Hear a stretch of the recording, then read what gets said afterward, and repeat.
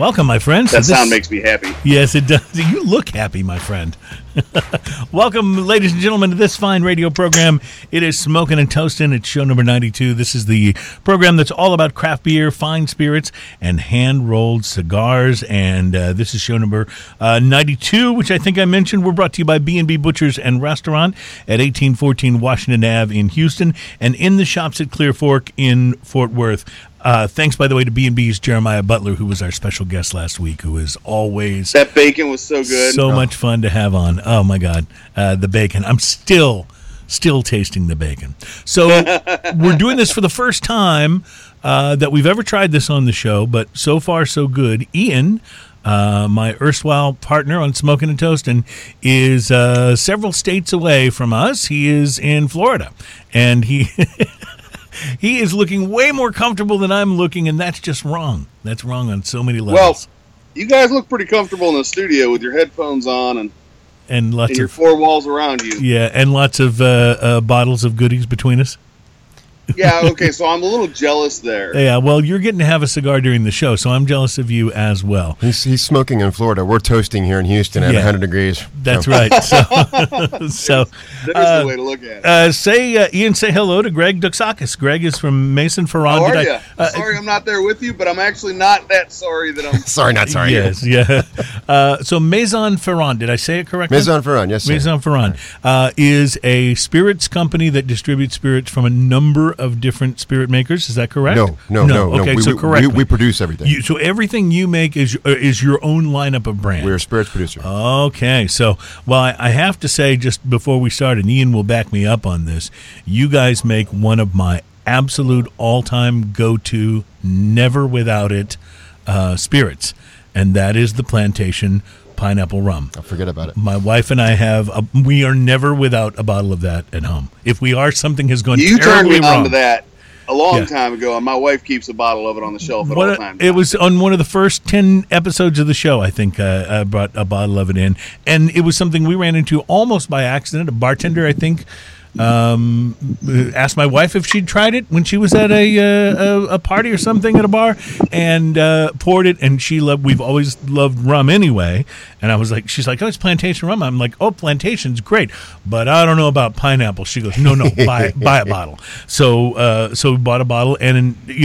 learned that it wasn't one of those sort of sweet infused kind of spirits, but it was one. It's not a flavored rum. It's right, a true it's distillate. Exactly, and so it's just absolutely wonderful. Are you clinking around glasses over there, Ian? Is that what that is? It's a secret. Oh, okay. I gotcha. Well, I figure at some point in time you guys will be talking about something delicious that you were tasting. Yes. And I wanted to prepare to talk about something delicious that I'm tasting. Okay, I think that will work. And now I'm doing research here is what's actually going on. Yes, and it's important to do research because, as we all know, spirits can taste different depending on where you are.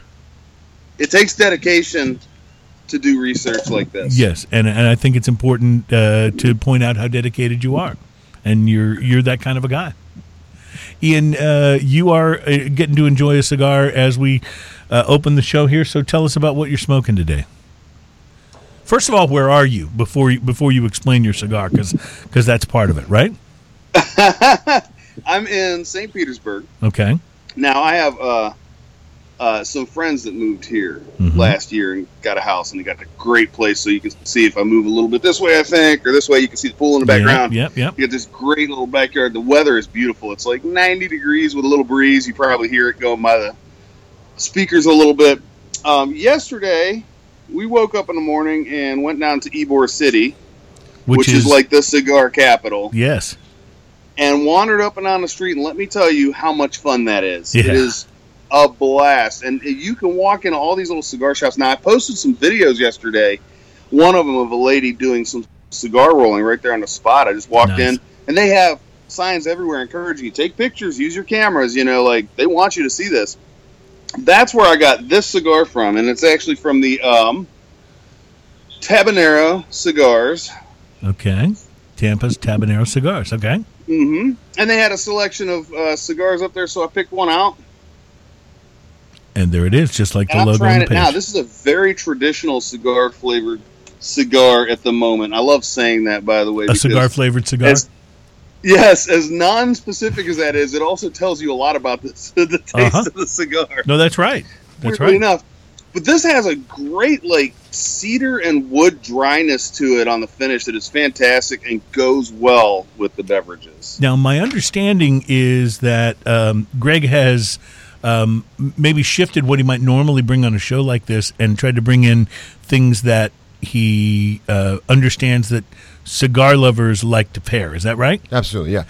We got the full range of spirits here, but as I was leaving the house today, I thought to myself, what is it, the ones that we usually take to cigar events or that my cigar smoking friends enjoy the most, and that's what I tried to grab up. Okay, so this is going to be real interesting. I see a number of rums. I see some cognac here, and I see this gin as well. Now, the Citadel gin, do you find people pairing gin with cigars quite a bit now? Not that one. I brought that one for a reference point, but we have a limited release Old Tom gin that has been a real hit. In fact, they're calling it just the Sippers gin. It's a little on the sweet side, and it's been aged in 6 different kinds of barrels. But it just it's a nice little lovely pairing with cigars. Well, that'll be fun. That seems to be a little bit of a trend right now with aging gin, which I don't think you'd see that very often. 5-10 years ago, even 200 years ago, you would have seen it a lot.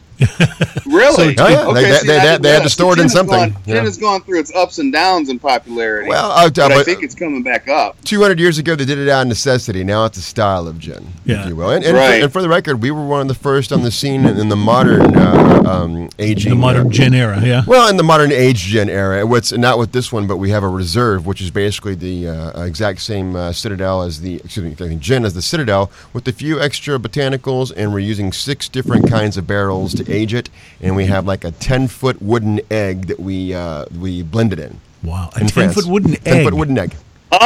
And what's the purpose of the egg? Does the shape add something special to the blending, or is it just a kind of cool thing to do? Or sorry, I just for a moment there, my brain shut down because here comes the science. Yeah, it's actually something that the Japanese started doing with their whiskeys. The Japanese make very good whiskeys. Yes, and there's a blending style. It's a Solera vat. It's made of wood, and we had the Terran Sod cooperage in cognac build us an egg. It's a wooden egg made from French oak.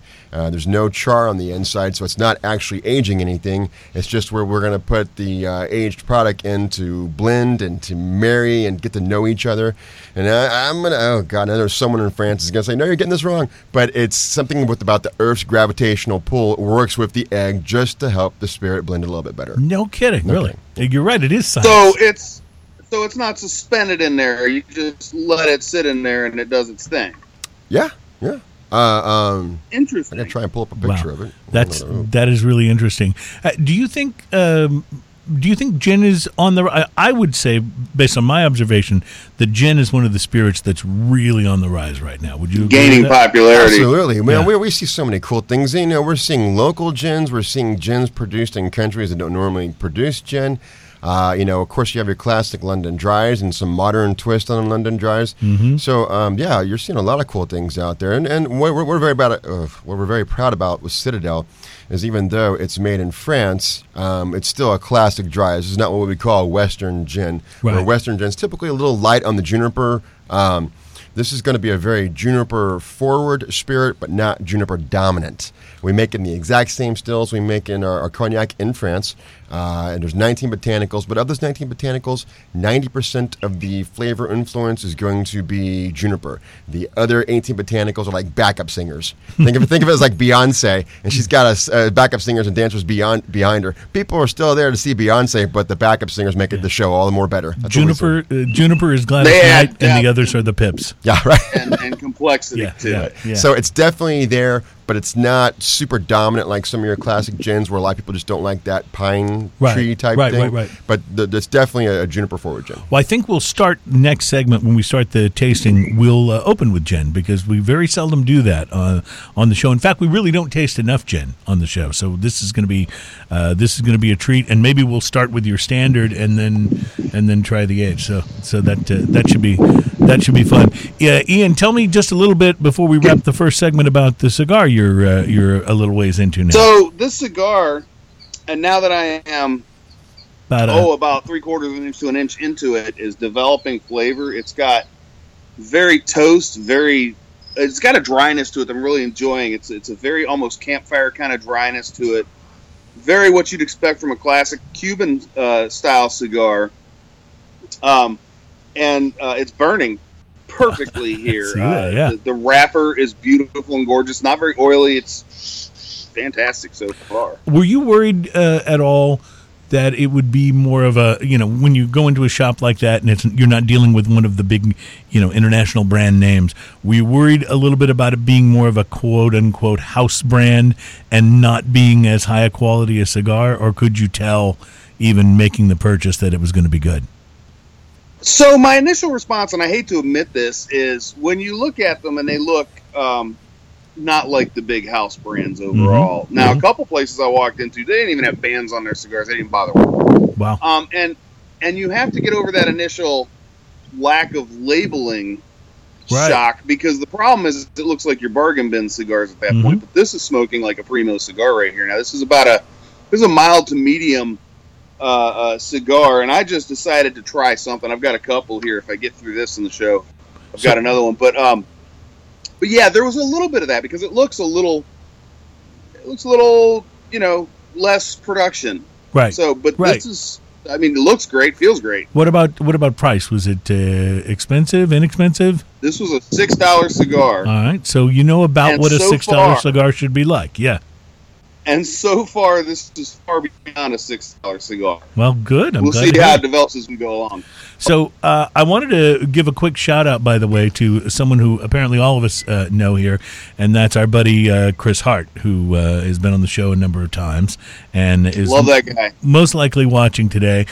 You were on your way to Florida yesterday, or already in Florida, actually, drinking and smoking, and I was on Chris's show. He does his own show called Whiskey Neat, and it's available at whiskeyneat.com and in the suite of podcasts and other goodies at culturemap.com. I've been on that show, and I just want to say for the record how impressed I am with the setup here. I'm not like those bums over at Whiskey Neat.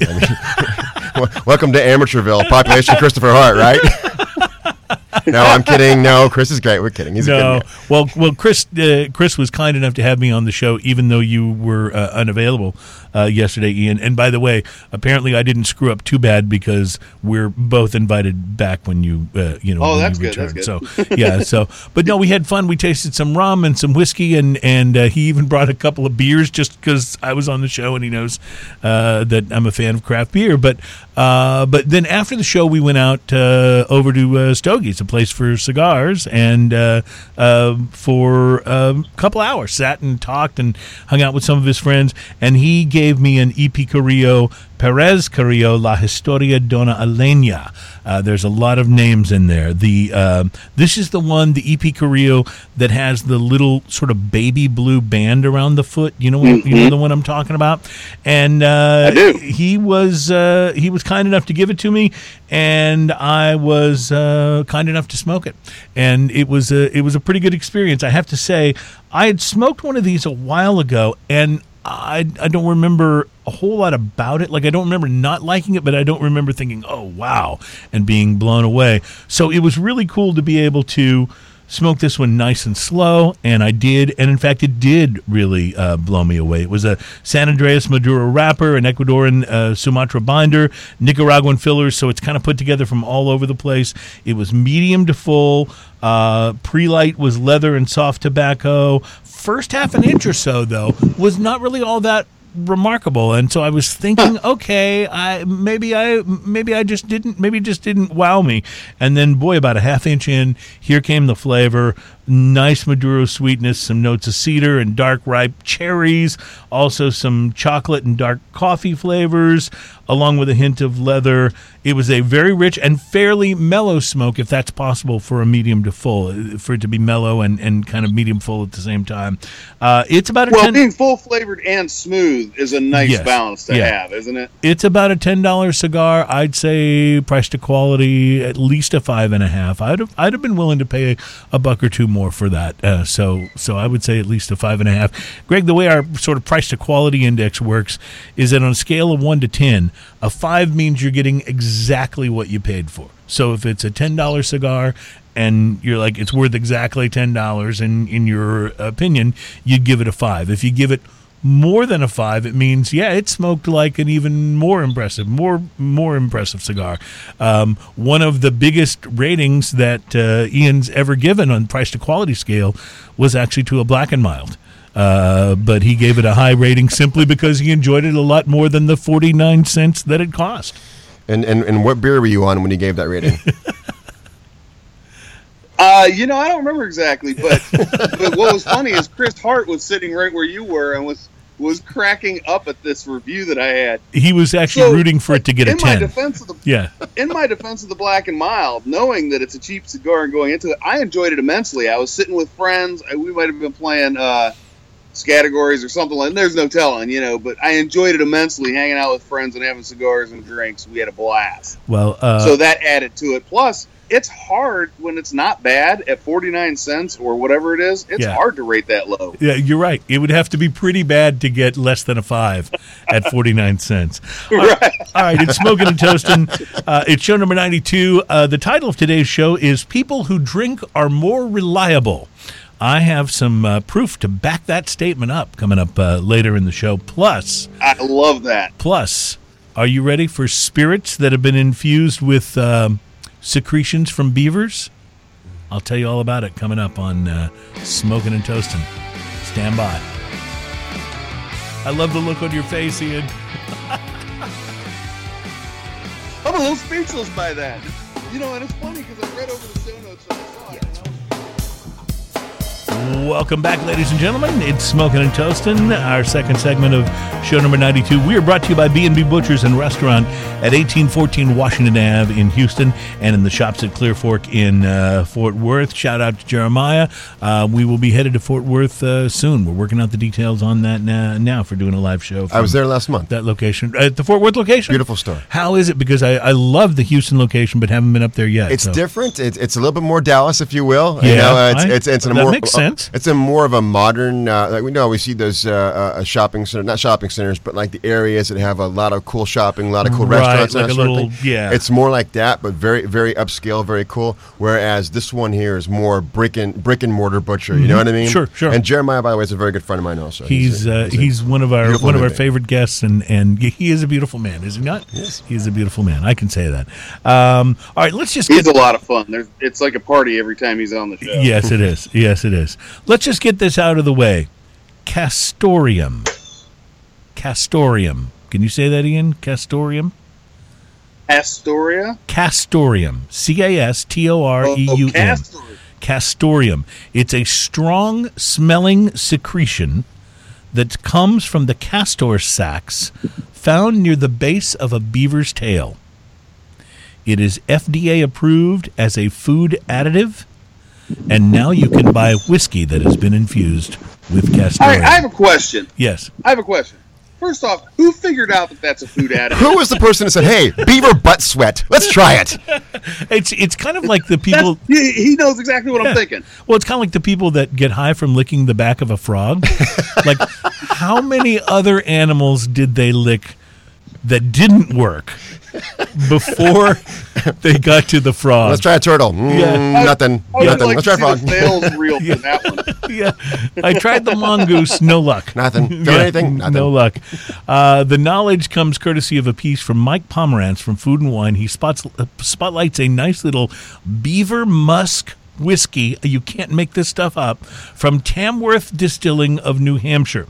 Now, castoreum is an FDA-approved food additive. That's actually how this spirit came about. His team there was looking to develop a new spirit, and in hopes of securing a speedy all-clear from the Alcohol and Tobacco Tax and Trade Bureau, they went straight to the FDA's list of ingredients that had been approved and were already considered safe, and castoreum caught their attention.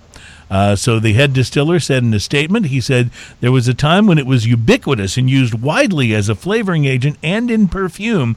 I was curious what it would taste like in one of our unreleased bourbons, so we tried it, and it worked beautifully.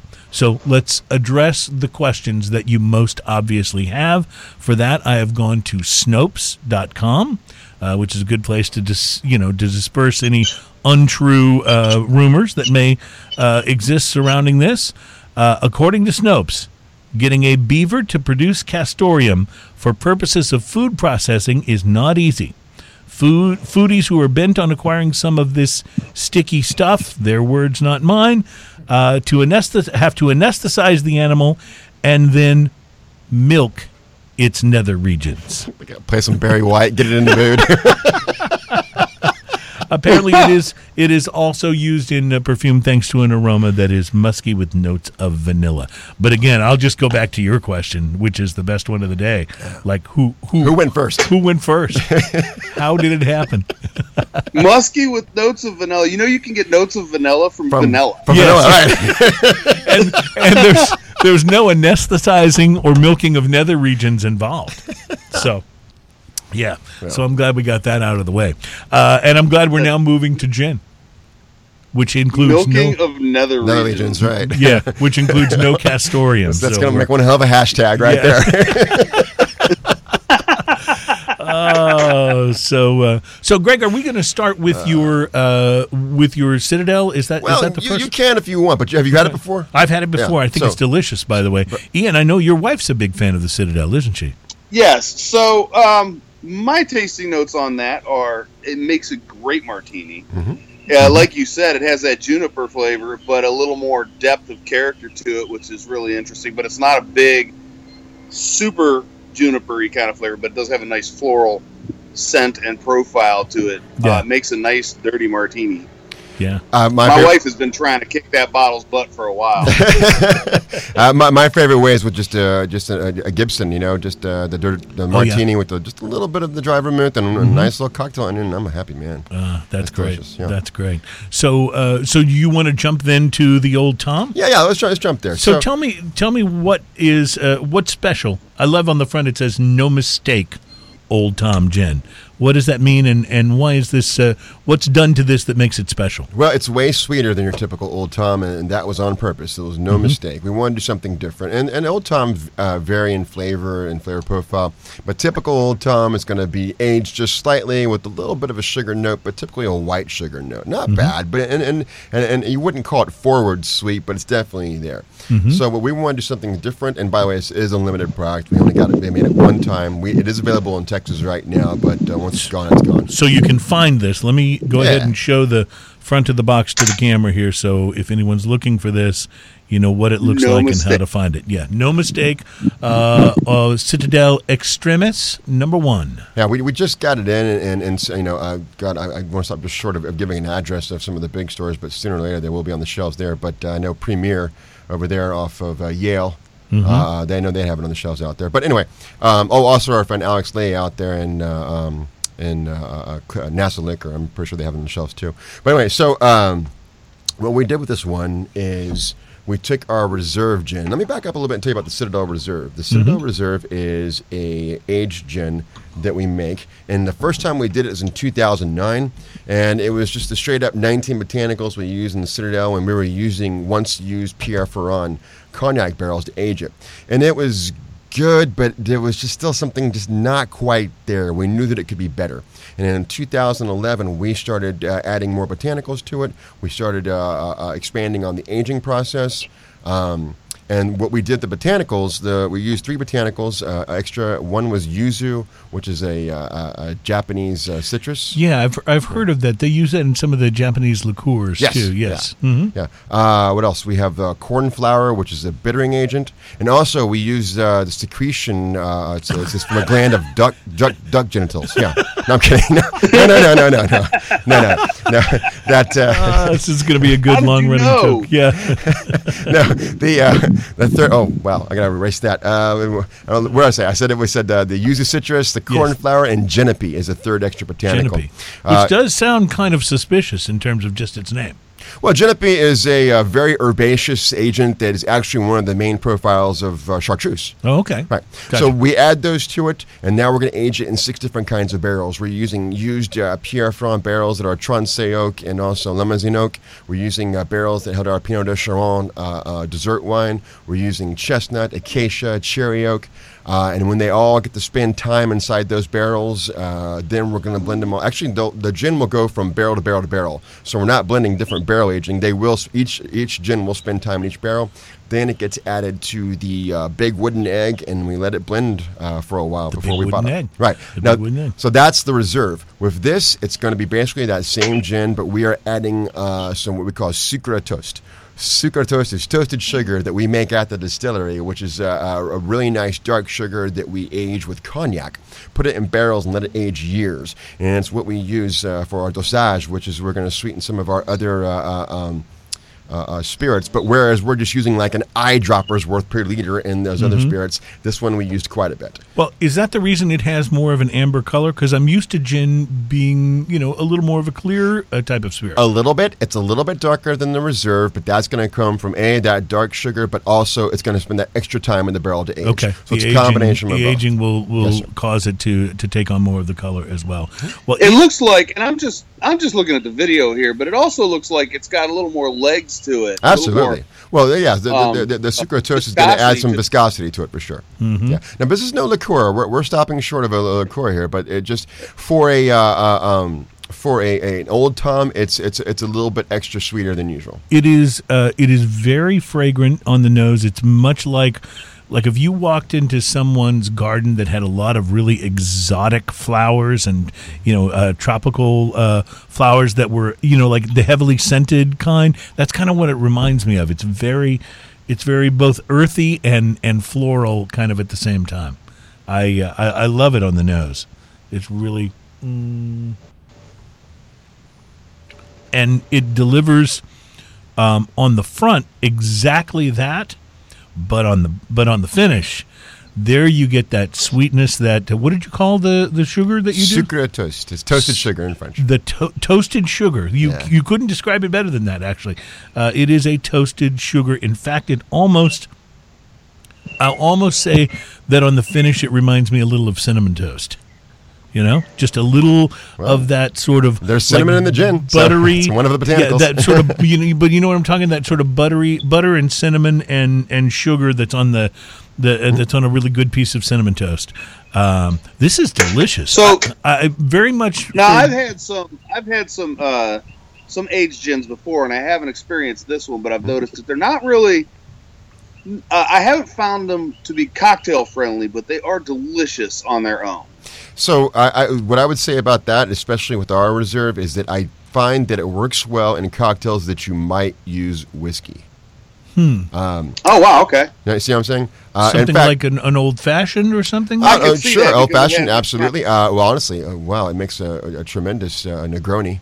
And with that aged aspect of the wood, it's somewhere in between a Boulevardier and a Negroni.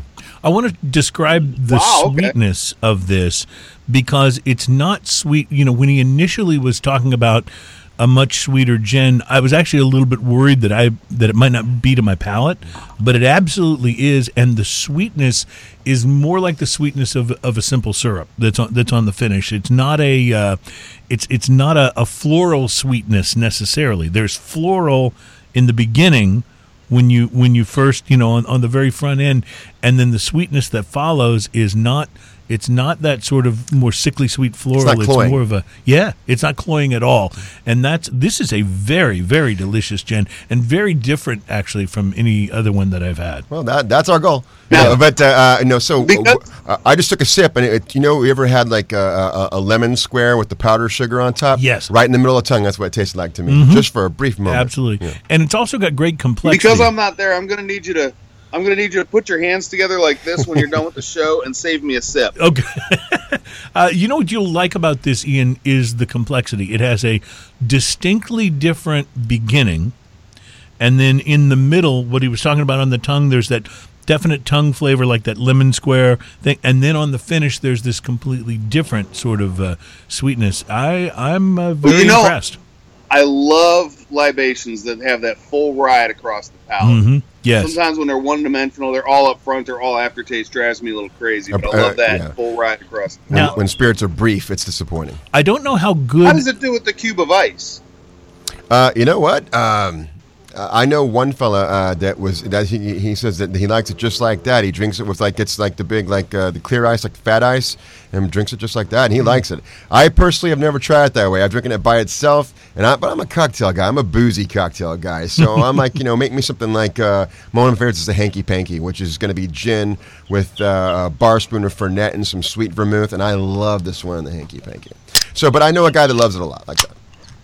I don't know how this is going to work in terms of a segue, going from one thing that has some sweetness to another. But in this segment, I did want to taste one of our beers for today, which is the Kirsch Goza. This is from Victory, and I will be honest with you, I have sampled this before because I was in Specs and they were doing a sampling, and I saw the can. I was like, well, it's from Victory. I'll try anything that Victory makes because they are that impressive a brewery. They're from Downingtown, Pennsylvania, and I used to live only a few miles from the brewery and was always impressed. But this is a very different thing than Victory usually makes, Ian, because they're very much into the super hoppy IPAs and the very, very big, imperial stouts and things of that nature. So yeah, they have like Hop Devil and quite a few others like that are pretty unforgiving on the hops. So this Goza, I thought, would be a very different experience. And then it's a sour cherry beer. And it says here, beer blended with cherry juice and coriander. But I know these guys are really quality. Like, I'm not expecting something gimmicky from looks watermelon-y flavored, just the color of it. Yeah, it really does. It has that almost pinkish kind of It's right here. Yes, right I don't know whether you got whether you picked up that on the camera, but hitting right here, you get that. That's where the sour kind of hits you. Yeah, and it's on delicious, the outside edges of the tongue, and then right as you swallow, it's a delicious sort of sour, which reminds me a lot of a really good sour cherry pie. Where it's got where the cherries have got the sour underneath the sort of sweetness of the sugar of the pie. It's really quite delicious. It's very good. It's very refreshing, but it is very flavor forward. It's not being shy at all about the cherry. Let's just say that. I was ready to hate this when it was like wild cherry goes. I mean, and to be perfectly honest, I'm not that deep in beer. I don't know beer that well as I do spirits, but I found about Goza for the first time last week when Pasha over at Rosewater in Clear Lake had sent me a recipe, and it's called the Somersault. It's using our 1840 cognac, our Stiggins fancy rum, some lime, some simple syrup, and built over ice topped with Goza. I go, what is Goza? I had never heard of it before. Yeah. He had to explain to me what it was, so this is my actually first time trying it. A whole lot of companies are producing Gozas this summer, it seems like. Goza is kind of becoming a very popular style now. Becoming the summer style for beer. So, in fact, we've had one. This is the third week in a row, Ian, that we've had a Goza on the show. So, so very interesting. I have a can of this saved cold in my refrigerator for you for when you return, my friend. So we will have to review. Yes, we will have to review. All right, we're going to take a quick break. When we come back, I think maybe we shift to rum. You guys make some rums that I'm already familiar with and very excited about. And, the whole plantation line is just, man, this is quality stuff. So we're going to get to that, plus more beers to taste. As a matter of fact, Ian, we're going to be sampling the Hemperor. It is a... It is Emperor? The Hemperor, with an H. The Hemperor. Yes. It's from New Belgium. It's one of their first beers that is brewed with both hops and hemp. So we'll get to that coming up in our next segment. Plus, I still have to tell you why people who drink are actually more reliable than those who don't. Scientific proof, or at least the proof of a research study. That's almost as interesting as beaver butt whiskey. Yeah, not quite, but I'm wondering if we should just call the show Beaver Butt Whiskey and be done with it. That's a hashtag to compete with. All right, we'll be back at Smoking and Toasting. You're listening to show number 92. FYI, Florida is burgeoning. Welcome back, my friends. That tastes delicious. Smoking I'm sorry, and I was Toasting. out of time. It's Smoking and Toasting, and you're welcome to come crashing in anytime, Ian. That's it. You know, for those of you that we haven't explained, Ian's on Skype today. This is the first time we've tried this on the show, and it seems to be working great, actually. So I want to thank John Whiteside, our technical director here, as well as Adam on the Wheels of Steel for making this happen. But yeah, there's always going to be a little lag time on Skype. So like if I say something insulting about Ian, you'll see him not look, responsive to it, and then a second later he'll respond and either agree or disagree. So that's just the way the show will work today. Yeah. You're doing a good job being that is correct, Chris. He's doing the I hear you nod. Yes, I hear you nod. yes, I hear you nod. Yes, that's perfect. I'm trying to be like the news media, when they're on location. Yes, exactly. And the awkward hesitation. Hey, Ian, the Deep Ellum Brewery in Dallas has been acquired. However, it's been acquired, so we'll have to see how we feel about this. It has not been acquired by AB InBev or by one of the big companies. It's been acquired by a Colorado-based collective of craft brands. Terms of the deal have not been announced, but officials with the Canarchy Craft Brew Collective, which also includes Oscar Blues, Wasatch, Squatters Craft, Perrin, and Cigar City Brewing, which is about 30 minutes from where Ian's sitting right now. Interesting. They said the Deep Ellum is coming onto their line right away with the company. Deep Ellum is the third largest craft brewery in the Dallas-Fort Worth area, and they are joining the 9th largest craft brewery in America. Like many of this group's previous acquisition, Deep Ellum's been in a pretty significant growth mode. We've tried a number of their beers here on the show, and they increased their production 37% in 2017. And they're in the process of adding a 60-barrel brew house at their main Dallas facility and opening a tap room in Fort Worth. Now, they have been distributing only in Texas, primarily within 20 miles of the brewery, although I know we found them at Specs and other places here. But the acquisition by Canarchy will allow it to grow pretty rapidly outside of Texas, and the Deep Ellum people are saying they really feel good about it and feel like it was the right move. So Canarchy not being a big distributor, does it change the way you feel about it at all, Ian? Is it? I mean, it's basically a craft beer collective, so these are like-minded folks, right? You would assume? That to me seems like it's an opportunity. I don't really know a lot about what a collective is, but it sounds to me like it's an opportunity for a company to get bigger without having to be owned under that big parent right. monster company. Yeah.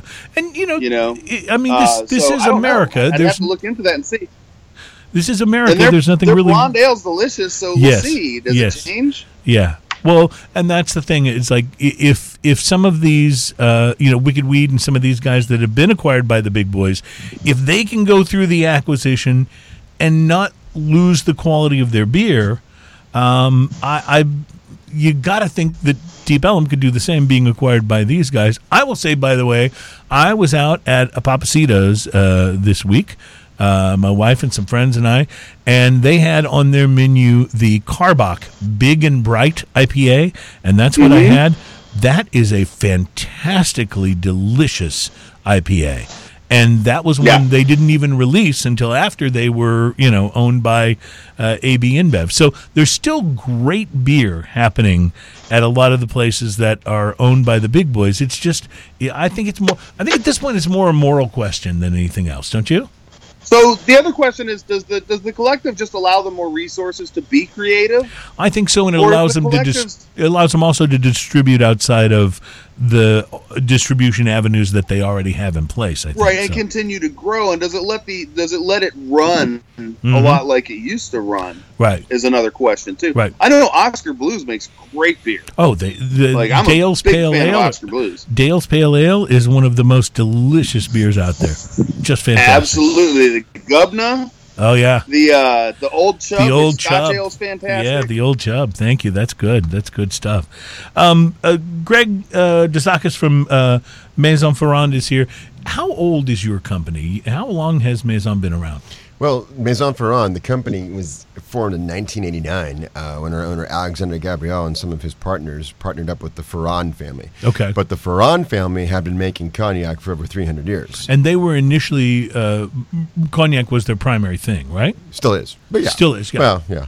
But it's cognac, and literally in cognac in France is where our base of operations is. Everything gets done there. The gin is made there. The rum is going to be aged there. Our offices are there. If you want to visit the plantation facility, you have to go to Cognac in France. And so the rum, was that an acquisition, or was that something launched internally inside the company? Well, let me tell you the full story about plantation rum and how it came about. So, we made cognac first and foremost, the Pierre Ferrand label, which is 100% Grand Champagne cognac. Everything that we do, from our $40 bottle to our rare $1,000 bottle, all 100% Grand Champagne cognac. But the thing is, you can only make cognac in the fall and winter months. You have to shut down production after March 31st, and you cannot distill any more cognac until October 1st. And this is because of legal reasons in France? Oh, well, it is a law, but I think the real reason behind the law is to maintain quality, because they don't want any fermented wines to sit. They want it to all be pull your grapes, ferment your wine, distill your cognac. And do it quickly, yes. Right. Okay. And then get it in the barrels. So we had those beautiful stills sitting there doing nothing for 6 months out of the year, and that's just wasteful and just made them crazy. And that's when we decided to do the Citadel gin. And after some convincing of the AOC out there, they gave us license to create the gin, and we found there were some extra expenses that we did not see. So we had always had rum producers calling our owner Alexander Gabriel saying, send us some barrels to age our rum. He never did it. He didn't want to do it. Some cognac barrels, right? Cognac barrels. Yes. And so we finally gave in and started selling some barrels to the rum producers to make up some money in the initial launch of Citadel. Right. All right. So fast forward until today. Well, it got to the point where, he's like, you know what? Instead of me selling you barrels, how about you send me some rum? And that's how it all got started. Interesting. So it was a trade agreement almost. Yeah. Oh, just kind of, yeah, I guess. I guess it started that way. But there is no plantation distillery. Okay. We do own the West Indies Rum Distillery in Barbados, which is the largest one on the island. We do own a piece of the Long Pond Distillery in Jamaica and the Clarendon Distillery in Jamaica. So that's where you get your rums from? Well, that's where we get some of our rums from, because the whole idea about plantation is it is we like to call it the celebration of the diversity of terroir of rum. That is to say that rums are different from country to country, island to island. Jamaican rum is very different from St. Lucia rum, which is very different from Barbados rum. And so forth and so on. So we're proud of the fact that we are producing rums from all these countries. So all plantation rum is going to be made in its native style. It's going to in its native country, and that could be pot stills. It could be column stills. It's going to be aged in bourbon barrels in its native country. We call that tropical aging, and then it all comes back to France, and we age it longer in the Pierre Ferrand cognac barrels. We call that continental aging. So all of the plantation rums, regardless of what country, wind up in France, where they're aged in the cognac barrels before they're sent out. Is that right? Absolutely. Wow, that's very cool. And I'm a big fan of rum and a big fan of plantation too. I just everything that I have sampled from you guys I've thought was terrific, and I mentioned that the plantation pineapple infused is one of the go-tos at my house. But you brought some that you are think particularly good with cigars. I think rum in general is very good with cigars. But tell me about what you brought and what we want to sample here today. So the first one I brought is our get the camera right here. There we go. Yep. Our 5-year Barbados rum. This one is produced at our West Indies Rum Distillery facility. We also brought a couple of vintage rums. We'll release vintages every now and then. We see a lot more of them in Europe than we do in the United States. But this one is our Jamaica 2002, right here. If you had to describe the basic difference between a Barbados rum and a Jamaican rum, like as you're approaching the character of them, what would that be? Well, Barbados rum is fruity and vibrant. It's a little bit lighter as far as mouthfeel, I think, than Jamaican rum. Jamaican rum is funkier and just it's got that what they call the hogo. It's the Jamaican funkiness to it. And is that because of, like in wine, the terroir? Is it the soil, or in which the sugar is raised, or is it a difference in the style of how it's processed and distilled? Where the sugarcane comes from, the air quality, is it next to the ocean? Are they distilling next to the ocean? Are they aging next to the ocean? Is it pot still or column still? Makes a huge difference. Are they using a dunder pit? Is it or muck pit, as they say? I like dunder pit. I like dunder pit better, don't you, Ian? I'm so jealous. Well, this is fantastic. Now, this is the 5-year, right? 5-year Barbados. The 5-year Barbados. Now, you'll notice a little bit more alcohol on the nose, though it's only 80 proof, but it's not there on the palate. But you're so right, because when you are initially just kind of taking it to your nose, it does come across like it's going to have more of a bite than it does. This goes down very, very smooth and very sweet. Again, with a just a very pleasant sweetness on the finish that you expect from rum, but don't always get. Sometimes there'll be a bite on the finish that will not necessarily leave you with the same sweetness. But this is just absolutely delicious. And this is not an expensive rum, is it? No. You can find this on the liquor shelves anywhere from like $19 to $24, $25. That's crazy that this rum is under $25. What was the price point on that? Like $19 to $25. Can you believe that? Get out of here. Yeah. I mean, it's just that's awesome. Yeah, it's just fantastic. And that's one of the things about, and one of the reasons we're such fans at my house of the pineapple too, is it's not an expense. What you get for that price point is just unbelievable, you know? That is a high price to quality. It really is. It really is. Index. That scores very high on the P to Q. Good. So the Barbados rum is fantastic. The Jamaican, though, is what would we expect for the difference in that in flavor again? So it's going to be a lot funkier for sure. Jamaican rum has a definite fingerprint to it. You definitely know it right away when you're drinking Jamaican rum. I'm going to jump ahead. Okay. I do have our 2002 Jamaican vintage right here, but I'm going to let a little cat out of the bag. We are producing a new rum. He's brought a secret bottle, Ian. I don't know if you saw that on the camera. I see that. Yeah, the secret bottle. Look at that. This is a little sampler bottle, and the live product should be landing in Texas hopefully by September. It's called Xaymaca. Xaymaca. Xaymaca. It's how the native Jamaicans called Jamaica before it was colonized. Okay. Xaymaca. Xaymaca. And what this is... Isn't that a Bob Marley song, Xaymaca? Something like that. I think it might be. Yeah, I don't know. I just thinking it must be. So, if I were to... Probably. So is this a vintage or a specific blend? Specific blend. It's going to be a blend of 5 rums, all pot still.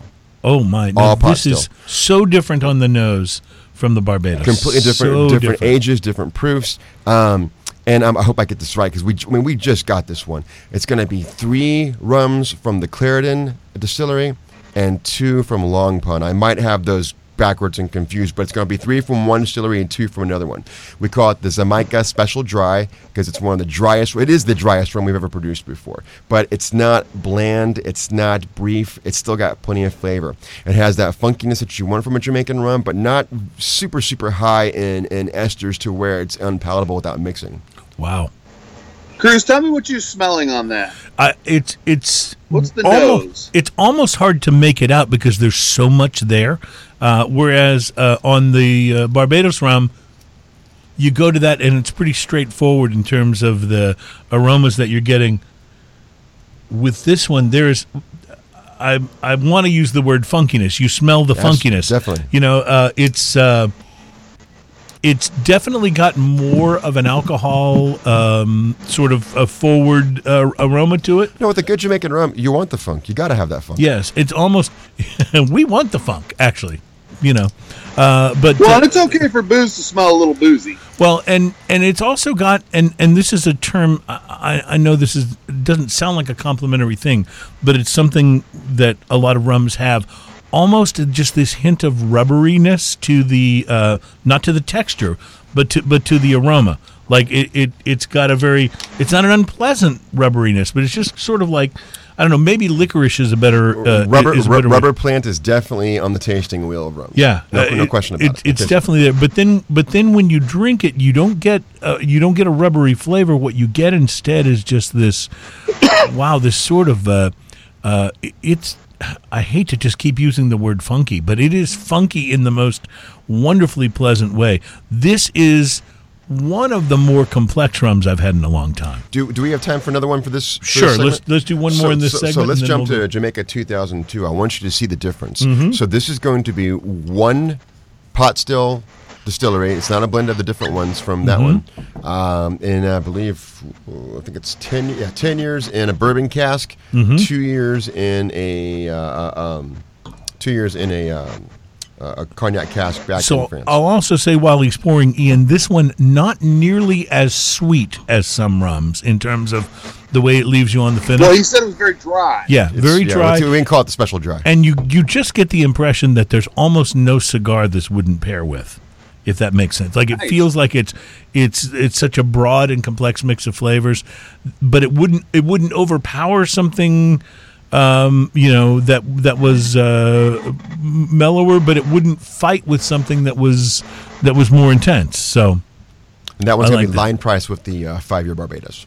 Okay, so this was the secret bottle here, right? Yeah, we consider it a sister or cousin product to the 5-year Barbados, where this is just your Barbados rum in a nutshell, and that's our Jamaican rum in a nutshell. So your Jamaican rum in a nutshell, your say that word again. How you pronounce it?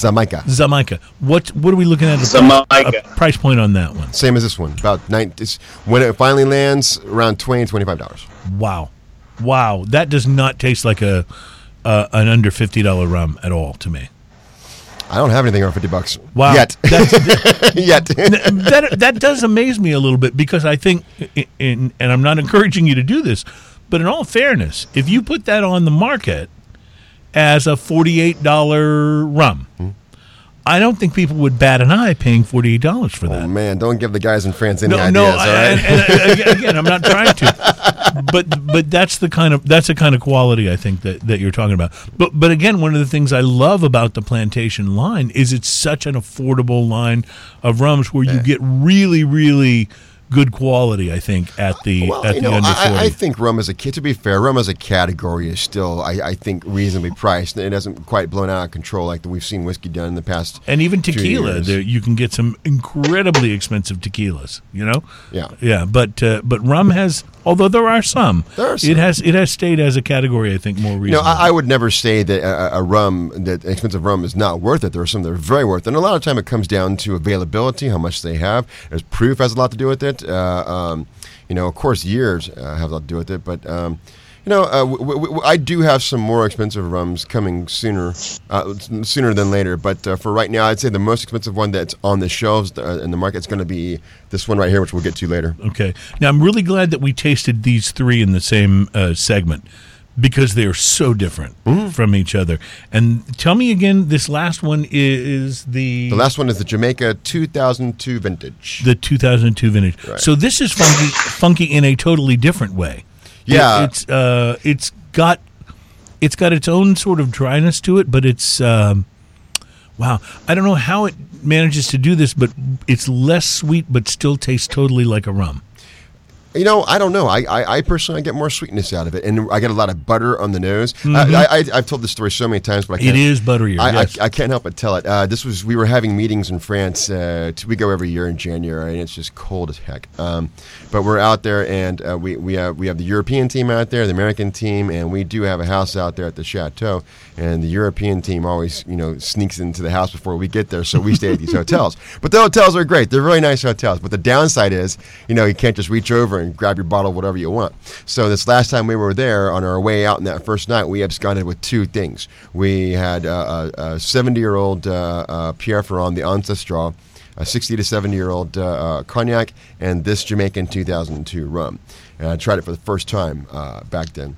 And why 3 of the other guys were tag teaming this bottle of Pierre Ferrand cognac, I could not get my nose out of this bottle of rum. I could totally see that. I mean, I just it was just buttery and rich. And we have a Jamaican 2001, which was good, but it wasn't this good. Well, I was about to say, this feels like something that you could just drink all day. Mm-hmm. That you could just sip on this all day, and it would not be overwhelming. It would not be too much, but it's something that kind of keeps calling you back in a way, maybe more so than even some of these other things that we've tasted. This one's calling my name, Ian. Yeah. All right, so I'm really glad we tasted all of these in the same segment. I'm sorry. Go ahead. It's interesting that you say that because I find rum, and I'm kind of new to rum. Like my dad loved rum, but he liked it in a big plastic bottle with a ship on it. and I wouldn't say it was good rum, but he liked it. Yes. If you like it, it's good. But so I'm kind of new to rum. Like you turned me on to a lot of the rums, including the plantation one, which again that's become a staple on our shelves at all time. Rum, I find where I generally, with liquor in general, I like a little bit of ice, or I like it cold, at least to start. Even my whiskey, I like to put a piece of ice in there and then just taste all the different flavors that happens. And I don't find myself doing that with rum. Mm-hmm. Rum, even warm or room temperature, is delicious the way it is. And right. I find that an interesting aspect of rum. I'm the same way because I do believe, and there's a lot of purists out there that say you never add anything to whiskey but whiskey, and I've always found it to be just nonsense. Because the fact of the matter is, and even your some of your producers will tell you this, that you haven't really tried a spirit till you cut through some of the alcohol and open it up. Sometimes it requires one drop of water. Sometimes it requires 1 cube. But to be perfectly honest, and while you were talking, I was trying to go back in my Rolodex memory there and think, have I ever put ice in these rums straight? I never have. It didn't really occur to me to do that. I never thought about it until just now when you asked that. I never have. Well, I can tell you this: the rum is good room temperature, but it's also really amazing. And I'm talking about the plantation pineapple now. Really amazing in the bushwhackers that my wife makes, which are these frozen. It's very popular in Alabama. Right? I was about to ask. Your wife makes a frozen drink using that plantation rum. Yes, using the plantation rum with the pineapple, and that's what it's called. Dangerous. That's what it's called, the bushwhacker. It's amazing. We had them. We had them in the islands when we were down in the British Virgin Islands for my friend Dave's daughter's wedding, and came back. And my wife said, "I'm gonna figure out how to make these." And she went on the internet, tried a couple of recipes, but she didn't perfect them until she started using the plantation pineapple as the rum. That's when they just got amazing. So I think we just got a new spokesperson. Yeah. All right, we're going to take a break. We'll come back. I think we have a little more rum to taste. We have some cognac. We didn't get to that Hemperor, so we'll get to that coming up. And I want to report on your cigar, Ian, when we come back. It's Smoking and Toasting. This cigar is smoking beautiful.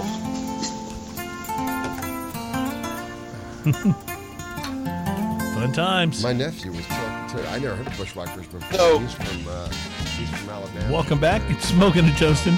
Segment number 4. Ian, either you have a very strange ringtone or there's some sort of tropical bird in your area, because I'm hearing this chirpy. So before they were mowing the lawn behind me, we actually had a ton of these tropical bird sounds going on around me, and I thought that would be a great backdrop. Yep. It's making you seem very exotic, I will say.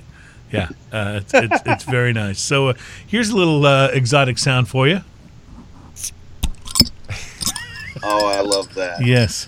I will say, I love that. When I was on Chris Hart's show yesterday, which we had a great time and tasted some wonderful, wonderful rum and whiskey and a couple of great beers, but I really missed the sound effects. It's the organic sound effects that I think in the end, that's probably the single best thing about our show.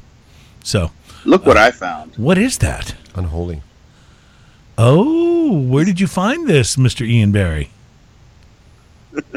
This is a local Florida thing. Mm-hmm.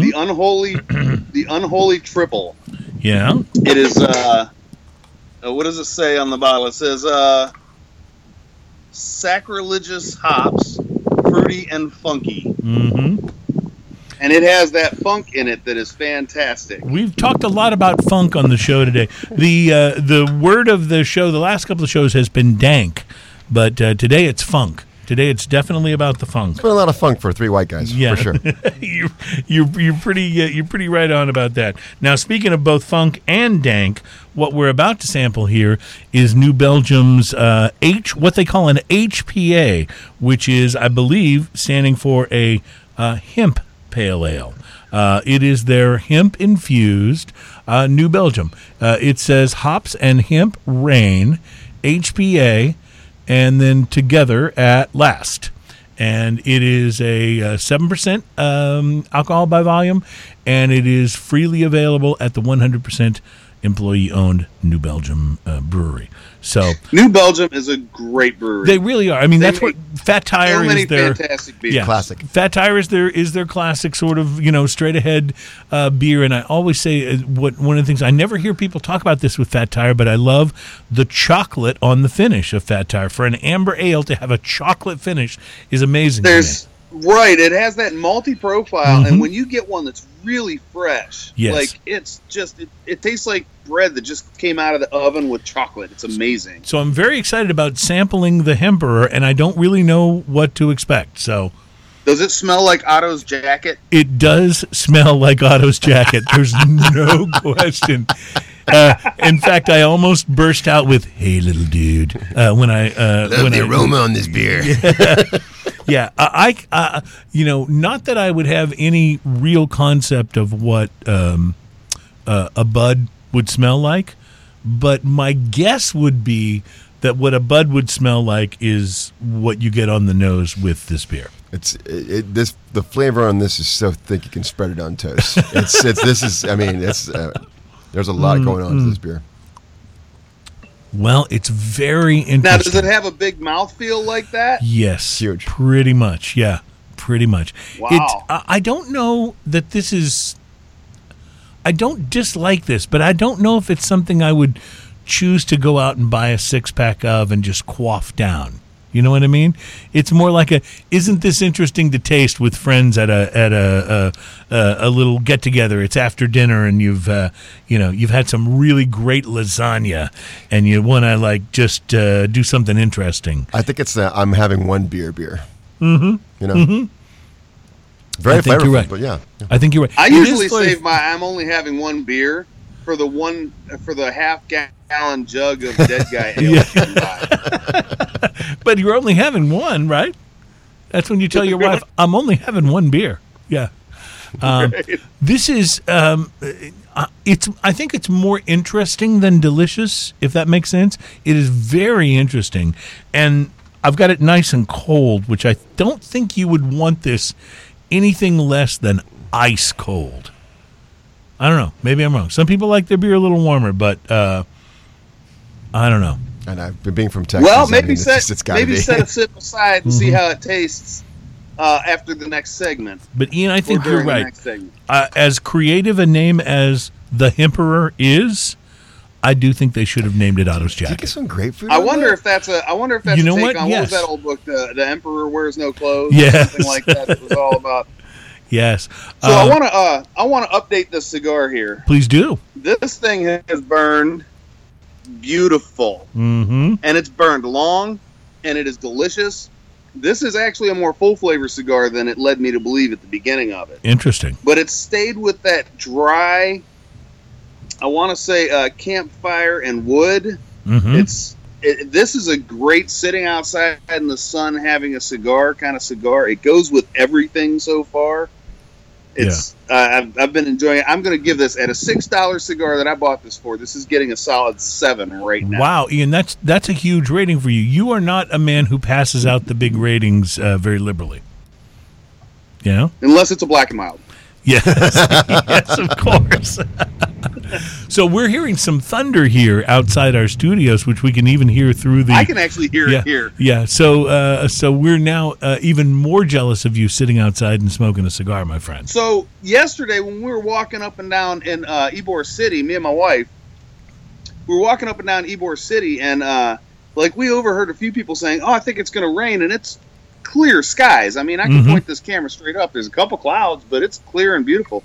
And I was like, that's a weird thought. And so we were sitting inside, and there's a guy making a drink for my wife, and we looked outside. It is bright sunshiny and raining buckets. Yes. Yes. Sideways. Well, you are in Florida, and having lived in Florida myself for a couple of years, I can tell you that during the spring and summer in Florida, it rains every afternoon from 4 to 4:15, and then the sun comes right back out, and you would never know that the rain had happened if the pavement wasn't wet. You know? It was pretty amazing. And one of the things I like, simple life pleasures, like after the rain, you get that clean, ozone-y rain kind of smell. It smelled so good outside. Yes. Because we're close to the Gulf, you get the sea air smell. Yep. And all of that, it was wonderful. Yeah, it does not smell like that when it rains here, so you were totally making me jealous. And cigar, because we were in Ybor City. Yes, of course. Everything smells like cigar in Ybor City, by the way. So I thought we'd go back to rum. We've got a little more rum to try. I thought we'd go back to rum for this segment, and then in our last segment we do a little cognac. But what have we not tried here that you want to make sure we sample? So I think the one that you have right there is the cigar. You're talking about drinkers this one, rum. Yes, the cigar drinkers rum. Okay, yeah. so Ian just sat forward to check out the cigar drinkers rum. We're with Greg Doxakis, who is with the company that makes, among other things, Plantation Rum, which both Ian and I are big fans of. And it's interesting because we can be a little snooty with our spirits, but these are not expensive spirits. What is the name on that one? This one, we call it the 20th Anniversary XO. It was created by our team at Maison Ferrand. It was almost a little bit of a surprise. It was a surprise for Alexander Gabriel, the owner and our master blender, to celebrate 20 years of Maison Ferrand creating spirits. And it's not 20 years old. It does say 20th. The TH is on there. We're not trying to pull a fast one here. It's about 10 to 12 years old, though. All Barbados rums. And longer continental and tropical aging. So is this a more expensive than some of the other ones? Yes. This one you're looking at $45 to $55. $45 to $55. So more expensive, but still not in that ultra expensive category that you could find a few things in. Yeah, well, a lot of times that category is going to be like 30, 40, 50-year-old rums. We don't have any rums that old. We haven't been making rums that long. We will someday. So this one right here, tropical on the nose. Have you ever taken your hand or tried your hand at blending? Me? That to me just seems fascinating. Yes. Yes, but not for Maison Ferrand. It seems fascinating. Yeah. That someone can take these ingredients and create something beautiful out of it. I mean, much like a chef. And it's not just but to be blending, able to do that on a consistent basis. It's not just blending, but it would be blending and then aging, right? And then seeing what comes out of that blend after a certain amount of time. Well, it depends on what you're making. That's different what we do at Ferrand, or at least with Plantation. Right. Okay, well, so the one you're trying now, on the nose, very tropical, a lot of coconut. Very much so, yes. Yeah. Dessertish. It's rich. It's it's sweet, but again, not too super cloyingly sweet. You don't get that Coca-Cola syrup quality that you can get from some other dark, rich rums. The rich category, as I call them, because they're just not as in price, but just richness and viscosity. Wow! I just took the first sip of this. This is outrageously good. I have one word for the finish: snickerdoodle. Oh wow! It's like that. That certain flavor that a snickerdoodle cookie has. That's what I get on the finish. But it's not. Rums are sweet by nature. Obviously, there's always going to be some sugariness and some sweetness to rums. But what's interesting about the whole line of Plantation rums, and this one as well, is even though we talk about all of these snickerdoodle and all these sweet flavors, these are not overly sweet in a way that's cloying or would keep them from, let's say, pairing with a cigar, for example. It's not it's not an overwhelming sweetness. It's just not a very sweet like a liqueur kind of sweet. Right. Thank you. That's a perfect way to put it. Yeah. I do think you'll find some rums out there that can be a little bit of a top in the sweetness. So we spoke earlier about dosage, and that is the sucralose that we use in some of our spirits, and we're definitely using it in most of the Plantation line in that one. But it is super small amount. It's not there to mask anything. It's there just to round something out, just to punctuate the spirit and say, now it's ready. So, and to put it in perspective, when we're adding the sucralose to it, if you were to take a cup of coffee and take 1 cube of sugar and cut it into 16 pieces, and like that 1/16th, drop it in, that's the influence it's going to have. Right. It's not there to dominate the spirit. It's not there to mask a bad spirit. It's there to complete it. This is absolutely delicious. And is this easy enough to find at retail? This one, yeah, everywhere. Yeah, everywhere. So Specs, it's the 20th. Yeah. Most of your better independents, for sure, yeah. Ian, what's the price point on that particular bottle? $45 to $55. Yeah. Yeah. Sometimes, And well worth it. I can tell you that. So good price to quality index on that. Well, yes, absolutely. Even though it's, a notch higher than some of the other ones that we've sampled here and are talking about it, I would still put the price to quality above a 5 on this. It would not surprise me to be in the $55 to $65 range for that. That's just a very, very strong rum. This one, this is the Churchill rum. When you have that long cigar that's going to be smoking it for a while, and you want to refresh the palate, All right. So we're going to take a quick break. We're going to come back and do a little cognac and finally tell you about why people who drink are more reliable and more likely to show up for work than people who don't. That info is coming up. I'm intrigued. And you are listening to Smokin' and Toastin', brought to you by B&B Butchers and Restaurant at 1814 Washington Ave in Houston, and the shops at Clear Fork in Fort Worth. We'll be right back.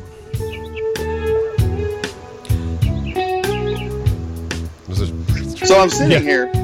So I say we'll be right back. So I'm sitting here on and I keep cue, watching chirp, all chirp. these little lizards running across the yard here. Buddy. They're little there we go. gray lizards with red heads. He's hanging out with you, Ian, waiting for you to fall asleep so he and his friends can come nibble on your ankles. This lizards don't do that. segment will be brought to us by this. Oh, well, there you go. I'm not sure, my head. I'm not sure what you're holding there, but It was interesting. I bought a cigar. This is a Nika Habana cigars, and the gentleman came in and asked. He said, "You're going to smoke this right now?" I said, "No, I'm going to save it till later." So he puts it in a bag, and he puts it in a bag with some of the natural tobacco leaves. Nice. I guess to help keep the humidity correct on the cigar while it's in travel. But pardon me, it's very nice. All these little cigar places around here, they're all just family owned. Most of them say family owned since, and there's generations of it, and they've been in Ybor City since forever. That's very cool. You should do like so you we're see gonna them try our next offering. You should do like you see them doing some of the ads in like the magazines for cigars and stuff, where they've got the big tobacco leaf and they just light it on fire and they're just smelling the aroma of the burning leaf. No, I don't really want you to try that. I'm scared you'll burn your friend's house down. Or his beard off. I'm outside. It's okay. Famous last words of Ian. I'm outside. It's okay. So this segment may not necessarily serve as proof of this, but according to a new study, non-drinkers are more likely to miss work than moderate drinkers, according to the study. If you think heavy drinkers are more likely to miss days of work, you are wrong. Teetotalers are just as likely to call in sick as those who consume heavier amounts of alcohol. This is according to a new report. They surveyed more than 47,000 people in Europe for this study. And the questionnaire asked the participants about their alcohol use and the number of sick days that they reported over a course of 4 to 7 years. After analyzing the results, they were able to identify 5 categories of drinkers, ranging from people who don't drink to those who did moderately to those who drank more heavily. Moderate drinkers who were women had 1 to 11 units of alcohol a week, while moderate drinkers who were men, I love this difference here, had 1 to 34 units weekly. Heavy drinkers had more than 11 for women and more than 34 for men. In the UK, a unit is approximately 8 grams of alcohol. So a standard glass of wine is about 2 units, and a beer's about like 1 3/4 units. So anyway, the study found that both abstainers and heavy drinkers had a high risk of sickness abstinence, but moderate drinkers were the guys that were basically there for work. So I think it's a pretty interesting study, and the fact that the heavy drinkers were no more likely to miss work than the teetotalers, and the moderate drinkers were the people who were most reliable in the study. I find that pretty fascinating. Again. And yeah, that's right. They got to go to work, so they have money to buy their alcohol. Although, the plantation rums are very affordable, which brings it all back. Brings it all back around. Yes. You ever been around a hungover European? I'd stay home from that work also. Yes, I would too. That's a very good point. So you had one more rum you wanted to try. Yes. So we showed you that's the Jamaica in 2002. This is another one of the vintages that we still have available for a short time. The Santa Lucia 2005. Now I don't know much about Santa Lucia rums. You know what? Here's this guy. It was a one-shot deal for us. In fact, the people who are producing it, the distillery that produces it, is no longer sourcing out rum to anybody else. So this is a last-shot deal. So I'm learning about St. Lucia myself for the first time. So funky, but not in a Jamaica kind of funky way. It's completely different. It's got some fruitiness on the nose, dried fruit, almost like baked fruit. But there is a little bit of a rancid quality to it. You ever like a bottle of vermouth maybe sat out one day too long? There's some definite rancio to it that it's not unpleasant.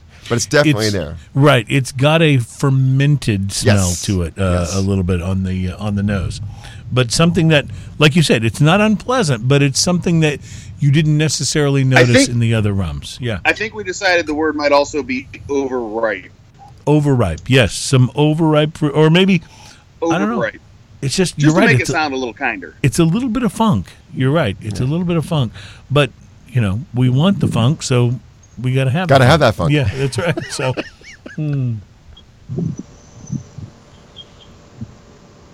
So what's amazing to me is all of these different plantation rums that I've tasted today are all so different from each other. And yet they all have, they're all consistent enough to all be from the same, from the same place, but not from the same country of origin, but from the same rum maker. But this is maybe the most interesting of them all. It is unique. I don't know if it's my favorite of the bunch, but I really do like it, and it's very unique. It's something that is a bit hard to put into words in terms of the flavors. We're down to about 3 cases left in Texas, and we'll never see it again. If you like it, it's available. I know for a fact I saw it at Specs downtown on the shelf. Now, see, I would want a bottle of this in my bar, especially knowing that it wouldn't be coming back around again. Right. Because this is just when you're in the mood for something that is, just that little bit different, far off the beaten path. Yeah. Yes, it definitely is. It's very tropical, I think, in terms of its flavor profile. But like you said, it's more of a dried fruit sort of a thing, and I'm just trying to. Is it mango? What am I getting in there? There's something in there that I'm trying to identify. It's like a fortified wine or something like that maybe just by a matter of hours has turned a little bit. But it's delicious though. It's weird. Okay, Ian, I'm very impressed. I must say, I'm very impressed. So jealous. Yeah. Well, it's hard to go wrong with plantation. It really is.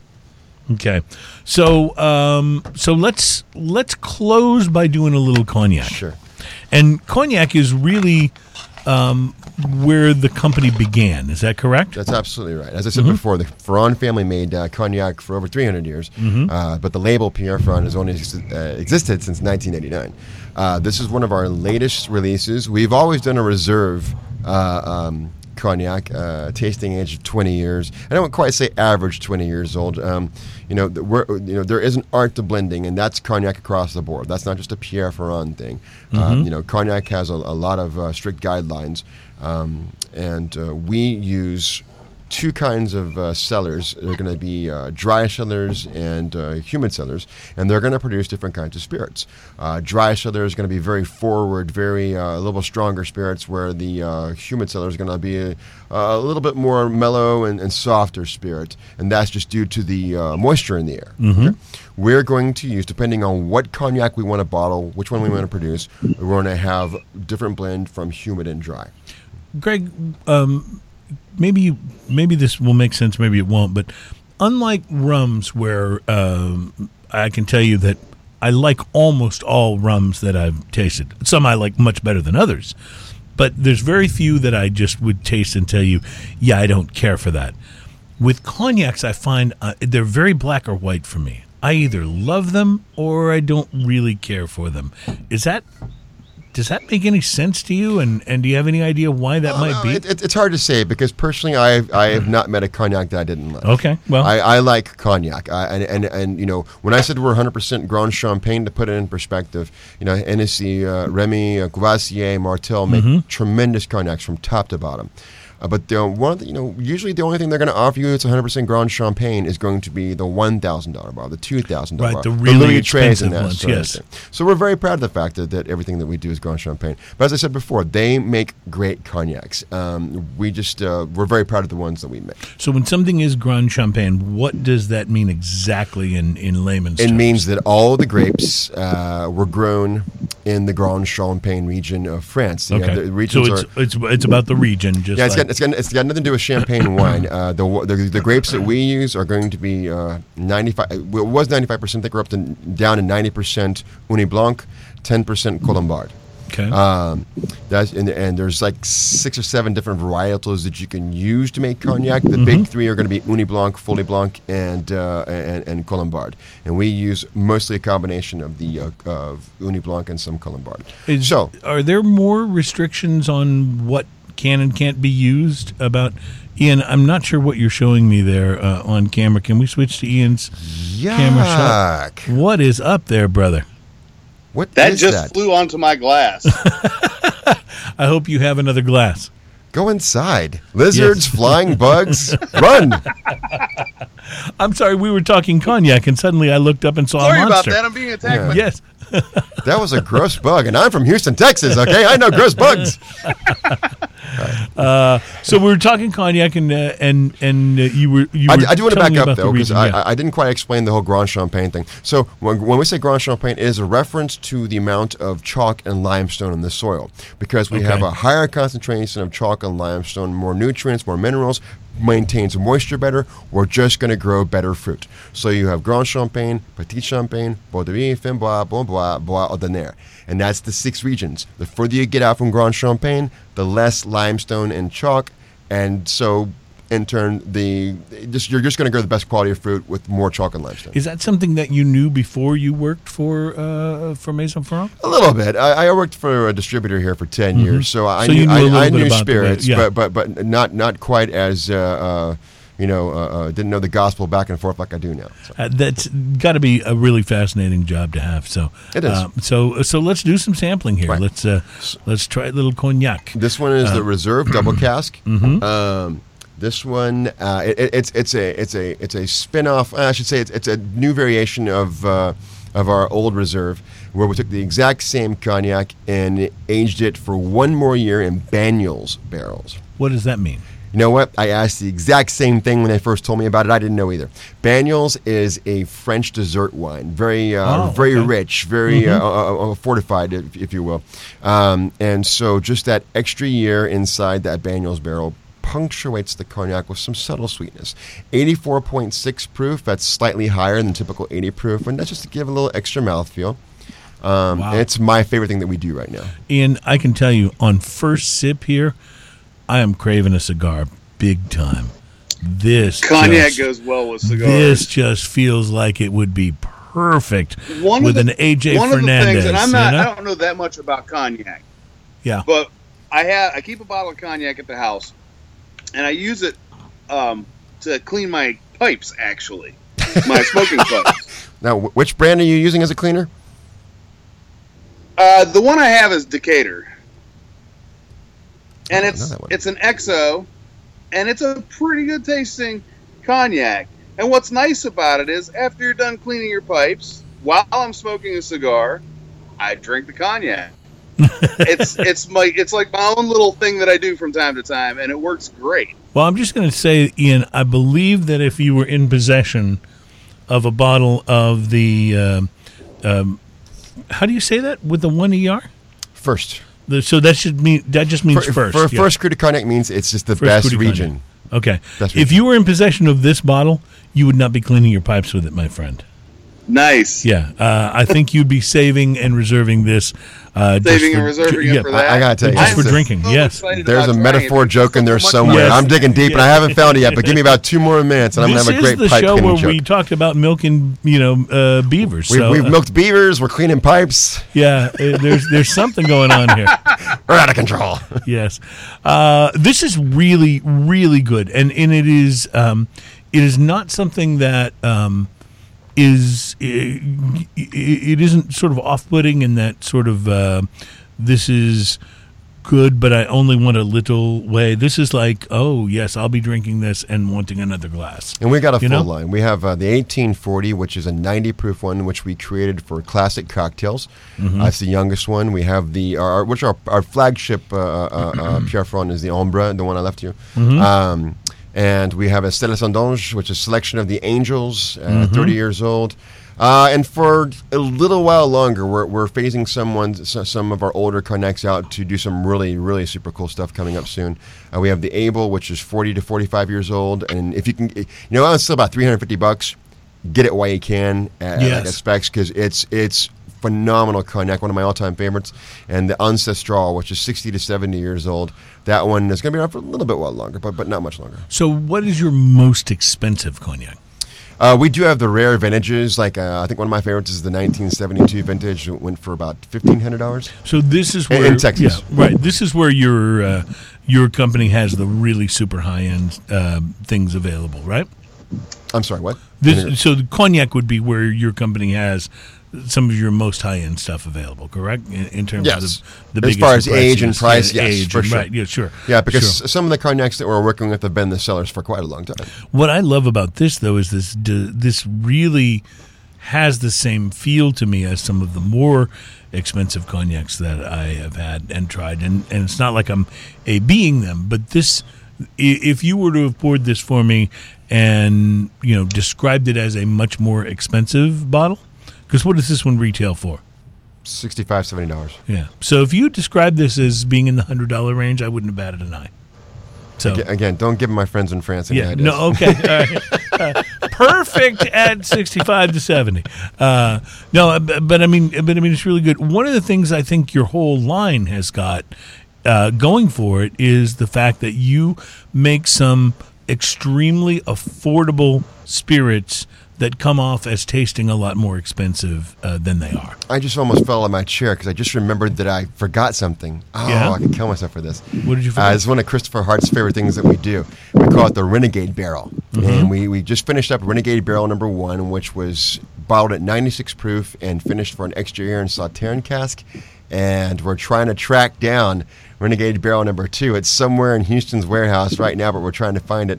It's going to be the Pierre Ferrand cognac bottled at 94.6 proof, I believe. And the finish is a chestnut cask. And we can't even call it cognac because it's in a chestnut cask.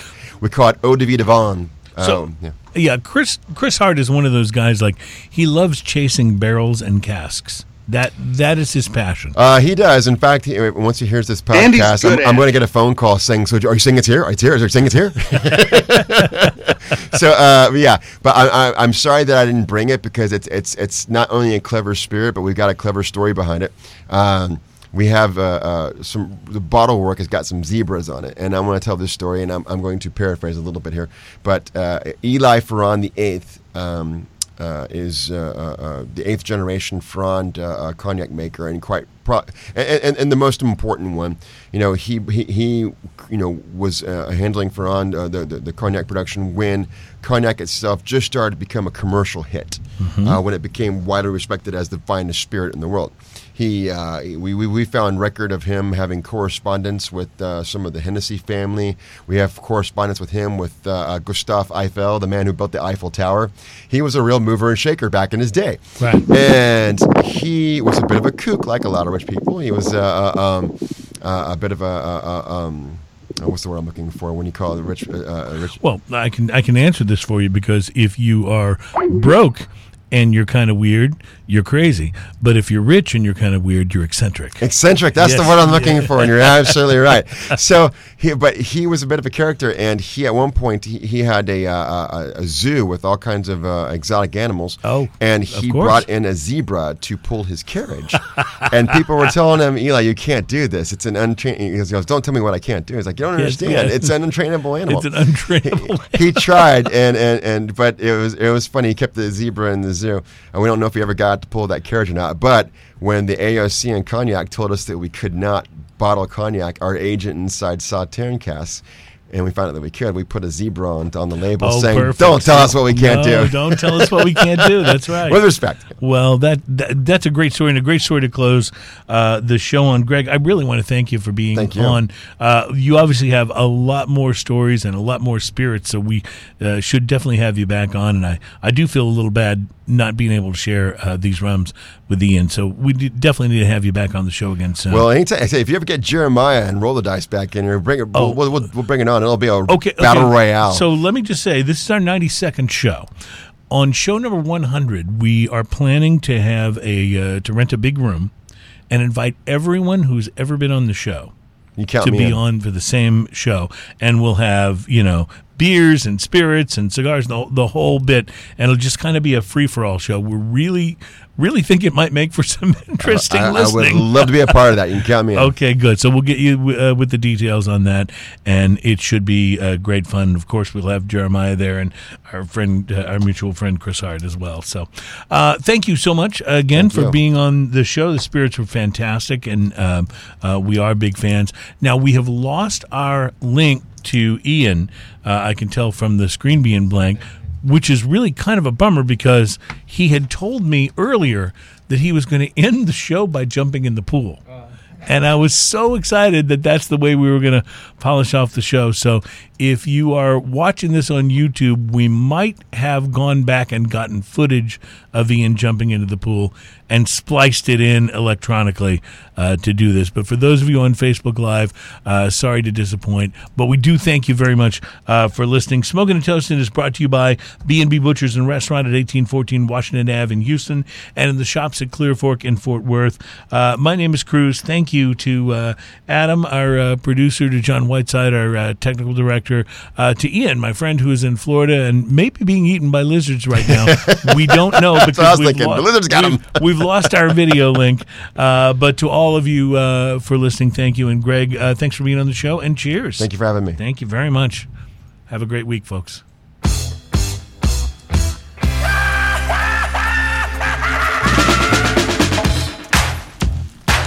Wow, fun. Thank you. Yeah, it was a little weird not having Ian here. It's always a little more normal with him in studio, but